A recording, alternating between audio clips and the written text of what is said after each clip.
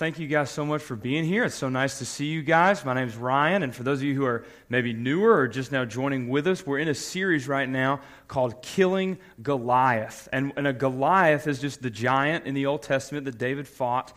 And a Goliath is something in your life, a giant in your life that you cannot defeat in your own power. We've talked about anger. We've talked about school. We've talked about the world. We've talked about all kinds of different ones. And so we learned that you cannot defeat these things on your own. But through faith in Jesus, something opens up and you can begin to fight and even kill these things that are running your life. And tonight, we're talking about the Goliath of the fear of man. And I know that sounds, fear of man. What is that? What does that mean? Another way to say it is this. Tonight we're talking about the Goliath of what will they think? The Goliath of what will people think about me? If I were to do something to show my love for Christ, and I were to do it in front of a group of people, what would that group of people think about me? And so often it's that, what will they think, that stops us. It stops us from acting in a way that glorifies Jesus. I get questions all the time of how do you, if you're surrounded by a group of people and they're not honoring Christ, how do you honor Christ? Well, you know you're supposed to, but the thing that you this wall that you hit is, but what will people think? What will they think if I step out for Jesus? One of my favorite verses is Matthew 13:44. So let's go there or slide there, whatever you want. Matthew 13:44. And if you don't have a Bible, like you don't own one, please let me know tonight, and I'll talk to one of my youth leaders, and we will get you one tonight, and that will be our gift to you, okay? So Matthew 13:44 is the verse, and we'll read it, and I'll go through it twice, so don't freak out. Jesus said to his disciples, "The kingdom of heaven is like a treasure hidden in a field, which a man found and hid again, and in his joy over it, he went and sold all that he had so that he could buy the field." So one more time. "The kingdom of heaven is like a treasure hidden in a field, which a man found and hid again. And from his joy, he went and sold all that he had to buy the field." Okay, so a little summary here. I'm going to spark note this for you guys real quick. This story is a parable. Okay? It's a parable told by Jesus to his disciples. Now, a parable was a story, but it's not a true story. It's a story told to make a point. It's a story that Jesus uses to teach something. He's trying to teach his disciples something through this story about the man and the field. And when you really look at it, this is an incredible verse. It's almost too much to believe. This guy finds a treasure in an open field, and he can't have it because he can't afford it yet. He can't afford to buy that field. Until he sells everything he has, then he'll have enough money to buy this field to get the treasure. And he wanted it so bad that he went out and did exactly that. He sold everything he had. Turn the page. And we kind of glean over that sometimes, you know. He sold everything he had. And as church kids, we kind of, oh, amen, you know. And we just kind of, great, he sold everything. That's awesome. And we don't really think about that. Let that sit for a minute. He had to sell everything he had so that he could get this treasure. And he does that. Well, if he sold everything, what does that mean? Everything. Well, we know at least two things. One, if he sold everything he owned, it means he sold his house, right? That would be under the category of everything. He sold his house. And it wasn't just his house that he sold. Let me explain it like this. I live in Rome. My grandma, my mom's mom, she lives in Calhoun, which even if you have a car, Calhoun is a little bit of a ways out there, but without a car, can you imagine how long it would take you to get there? You see, in those days, it wasn't like that. Relatives did not live that far apart in those days. In fact, your family lived where you lived. Your family, everybody, mom, grandma, uncle, they all lived right around you, okay? And you kind of formed your own little community, your own little neighborhood. And this guy sold everything, though. So he sold his house, which means that he didn't just sell, when he sold his house, he didn't just sell a piece of property. He left that neighborhood. He left that community of his family. He left the safety and comfort of his community. He left his family. And even in today's world, some of you guys have brothers and sisters that kind of move away. Moving away from your family is not necessarily a bad thing, but even in today's culture, that's a big step. How much more so back then was that? Listen, in those days, you can't just leave your family. You didn't just up and leave your family, because not only do you leave the safety and comfort and protection, you also leave your family name behind. Think about it. If you leave, nobody knows who your family is outside of that area. Nobody cares that you're the son of so-and-so or the granddaughter of so-and-so if they don't know so-and-so, because they live around here, but you've moved out here now. So he's left his family name behind. So by selling everything he owns to get this treasure, he has given up safety, he's given up comfort of his family, but he's also given up his family name. And he didn't just sell his house.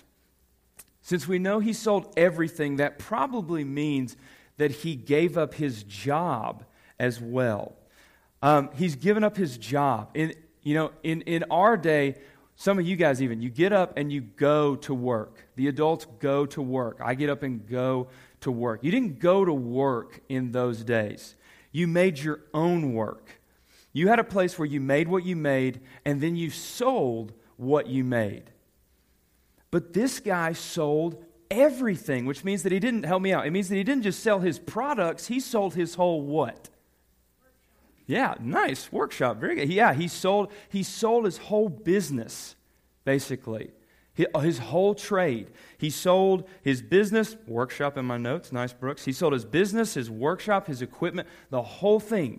He sold all of it. So now he has no business and he has no family name. And that was kind of, are you guys familiar with what I'm talking about when I say a resume? You guys know what I'm talking about? Your resume is basically the thing that you give someone who you're trying to apply for a job, and you give them a resume. It's kind of a one sheet that tells a little bit about yourself. That was kind of your resume in those days. Those two things. Your family, who you come from, and your job, what you've made of yourself. Those were the two biggest things that determined who you were in society. If you didn't have a job, you were nobody. If you had a bad family name, that went with you everywhere you went. That followed you around everywhere in that area. It determined who you were. Those two things determined who you were. Now, that was back in the day, and that was bad, and today is just as bad, it's just different. We don't use those two things to determine who we are anymore, okay? In our society, in our broken society, in your broken society, in your school, instead of it being your job and your family that determine who you are, it's what you look like and your accomplishments. Those are the two things that determine who you are in society. Those are the two things that determine whether or not you're cool, whether or not you're accepted, whether or not you're normal. Those are the things that make you somebody according to this society. Now, imagine having those things, whether it be in today's world or back in Jesus' time, whatever it is that makes you somebody. Imagine having those things, and now imagine giving those things up. That's incredibly hard. But for our guy, Jesus, as Jesus is telling the story, our guy does it. He gives up the things that make him somebody. He gives those things up. And he doesn't just do it, he does it out of joy. Look back at the verse. When the man found the treasure hidden in the field, he hid it again. And in his joy, he went and sold all that he had. Now listen, he did this in his joy. Now, to do something in your joy, that doesn't mean that he was going around high-fiving people as he did this, okay? Remember, it was very hard. So what does it mean then that he did it out of joy? How do you do something hard with joy in your heart? Doesn't it being hard by definition mean that there's not going to be joy? You see what I'm saying? How do you do something hard with joy in your heart? What's this guy doing? It means at the bottom of what he was doing, in the things in his life that were particularly hard to give up, during those moments, at the bottom of his heart, he knew it's worth it. It's worth it to do this. That's what real joy is. When you're doing something difficult, you know that it's worth it. You're content. You're happy. Not high five happy, but you're happy. You have joy in your heart when you know that even though it's difficult, it's worth it. There's contentment in that. And that's what this guy's doing. Now listen, he's left it all behind, right? He sold all that he had. He's left it all behind, but he has not lost anything. Okay? He's left it all behind, but he has not lost anything. He's giving all of this up because he wants to get something.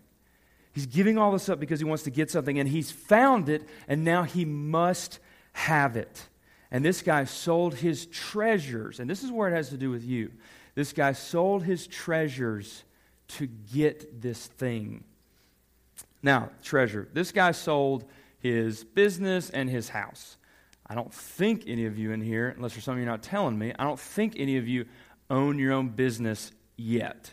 I don't think any of you own your own house yet. And maybe someday you will. You do you. It'll be fine. But he gave up those things. Those aren't really those aren't your treasures. Does that make sense? That doesn't totally apply to you. But you do have treasures. Some of you want a boyfriend or girlfriend.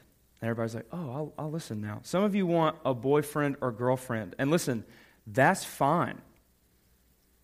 But what's not fine is that you want it more than anything in the world, and it is eating you alive. Because you value having someone so much, that's become your treasure. Some of you, if your relationship ended tomorrow, you would be sad. And listen, that's fine. You're supposed to be. That's normal. That means it was a good relationship. But what's not fine is that if your relationship ended, it would feel like the ground beneath you was gone and you were just in free fall if that relationship ended. That is not okay. You value that relationship so much, it's become your treasure. And maybe it's not relationships for you. Maybe some of you want so badly to get this grade or get into this school, which is fine. But the problem is you think that if you don't get this grade or you don't get into this school, your life is over. And it's not. Some of you cannot wait to get out of our Murchie. If there was a spaceship leaving tonight, you would hop on to get out of our Murchie. And listen, here we go. Listen, that's fine. That's fine. But what's not fine is that you can't stand every day that you're here. That's not okay. And it gets worse every day. And every day, that hole in your heart gets a little bit bigger because that anger continues to grow. You value leaving so much that it's become your treasure. And lastly, the reverse. Some of you want to stay here. And listen, that's fine. But what's not fine is that the idea of leaving scares you to death. It paralyzes you. You cannot even imagine. You value staying here so much that it has become your treasure. We all have things that we value. We all have things that we value.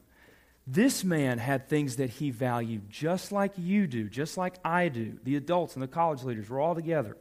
We all have things that we value. But this is the difference. In that field, this man found something so good that he gave up those other values so that he could get this treasure. It was so good that he gave those things up. Can you imagine? And Jesus is saying that treasure is me. Think about it. These things that this man had, his house, his job, these things that he thought he could not live without. Relationships, grades, fulfillment here or somewhere else. These things he thought he could not live without. What do you value like that? He's now saying, I can give these things up if it means that I get you. That's what it's like when Jesus comes into your life. Has that happened to you? I can give these things up now if it means that I get you. What's happened? He's found something better. He's found a real treasure. And that's what Paul means. Remember in Philippians, like 11 years ago when we did the Philippians series, Paul said, the things I once considered gain, I now consider loss for the sake of knowing who? Thank you again, Brooks, 2 for 2. Middle school showing y'all up. Leaders. These things that he used to love, these things that Paul used to love, he now says, I can give these things up if it means that I get you. If that's what gets me closer to you. Now, before we go on, I want everybody to do this with me, okay? Everybody do this. And some of you are asleep, so it doesn't matter, but here you go. Everybody do this. And then... Okay? Now, look, before we go on, I'm not calling anyone to a life of singleness, although there's nothing wrong with that. I'm not saying everyone needs to leave our Murchie. I'm not saying everyone needs to stay in our Murchie. I'm not saying everyone needs to fail all their classes. Sorry. I'm not saying everyone needs to break up with everyone. I'm not saying those things. But look, here's what happens, and tell me this isn't true. Here's what happens. Some of you want a relationship so bad that when you finally get one, you're going to leave everybody behind. Everyone. Or maybe you don't have one, but you lose countless hours dreaming about what could be, so much so that you lose out on being happy in what is. You dream about what could be, you lose what is. Listen, relationships have become your God, and your God is robbing you. And it's ruining your life. You want to get the grade so bad that you need it.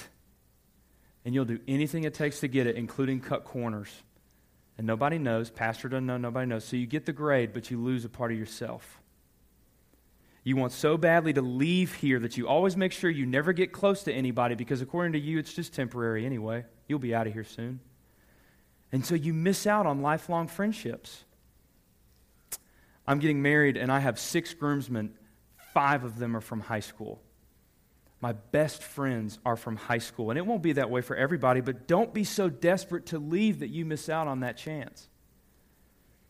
You worship the God of, I can't wait to get out of here. You worship that God, and that God is robbing you.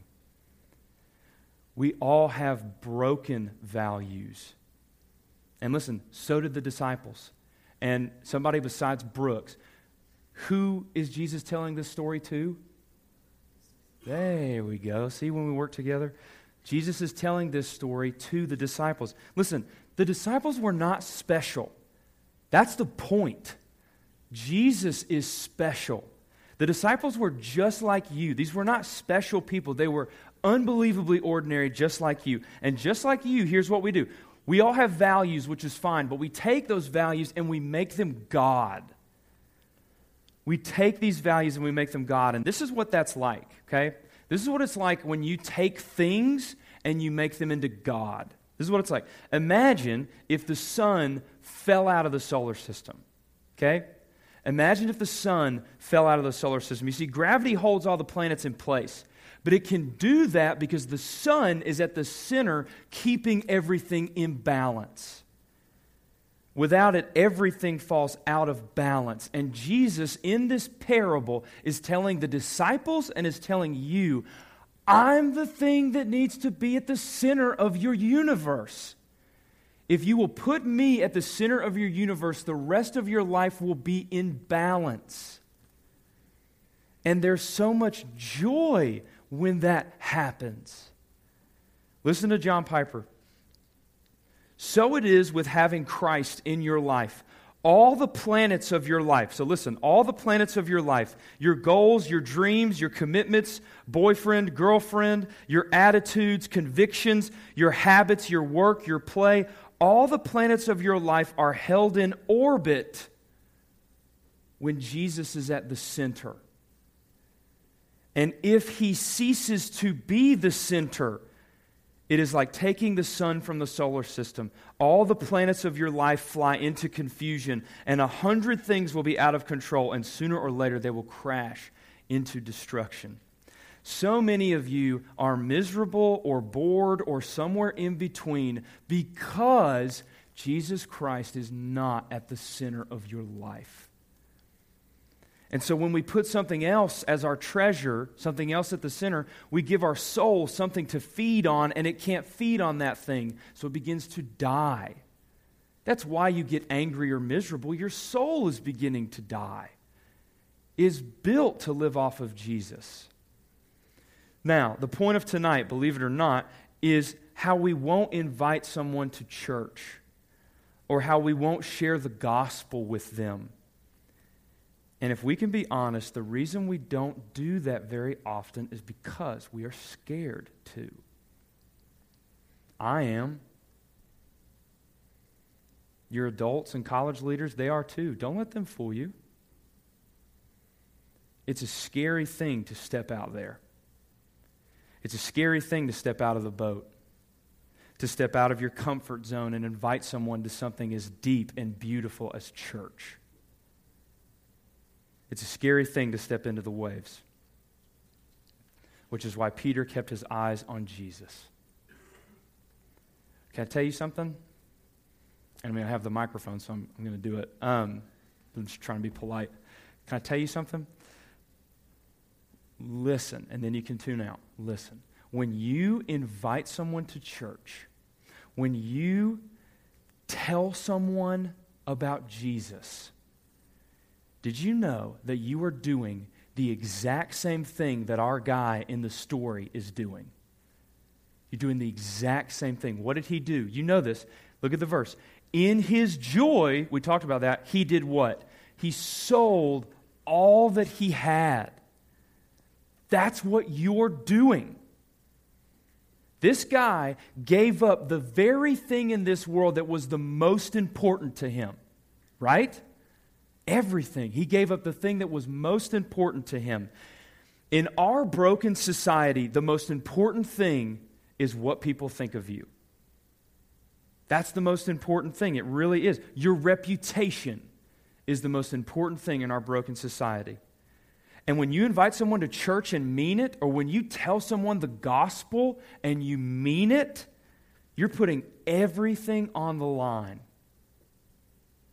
You're putting all your cards on the table. You're saying, I believe this, and I want you to believe this too. It's all out there. And you say, you're just being dramatic, Ryan, or no, it's not. Well, then why is it so hard? I have had tons of people come to my door in my very short life. I've had Mormons, Jehovah's Witnesses, Boy Scouts, fundraisers, trick-or-treaters, all kinds. Do you know how many Christians have come to my door? 0. How many people have you told the gospel to in the last year?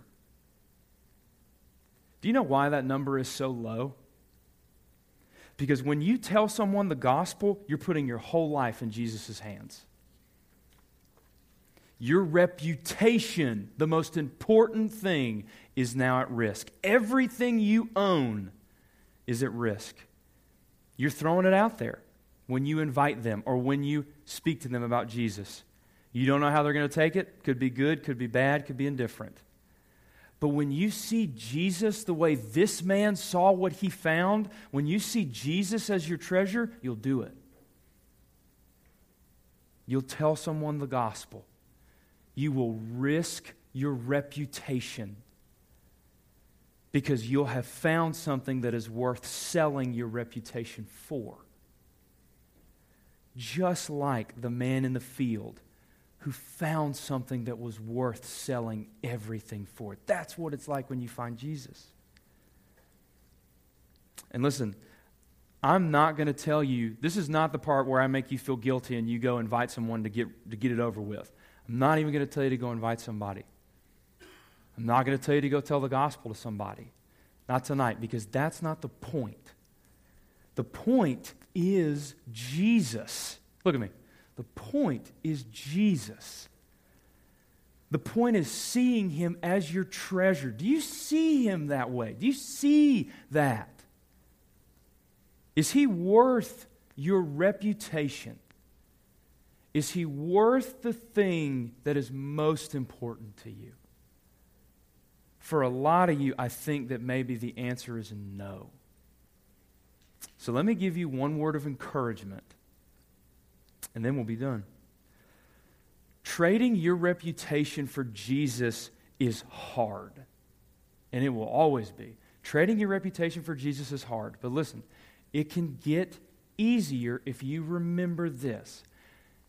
Jesus traded His reputation for you. And I don't mean that in a way to make you feel guilty. That's not the point. This is good news. He traded His reputation for you.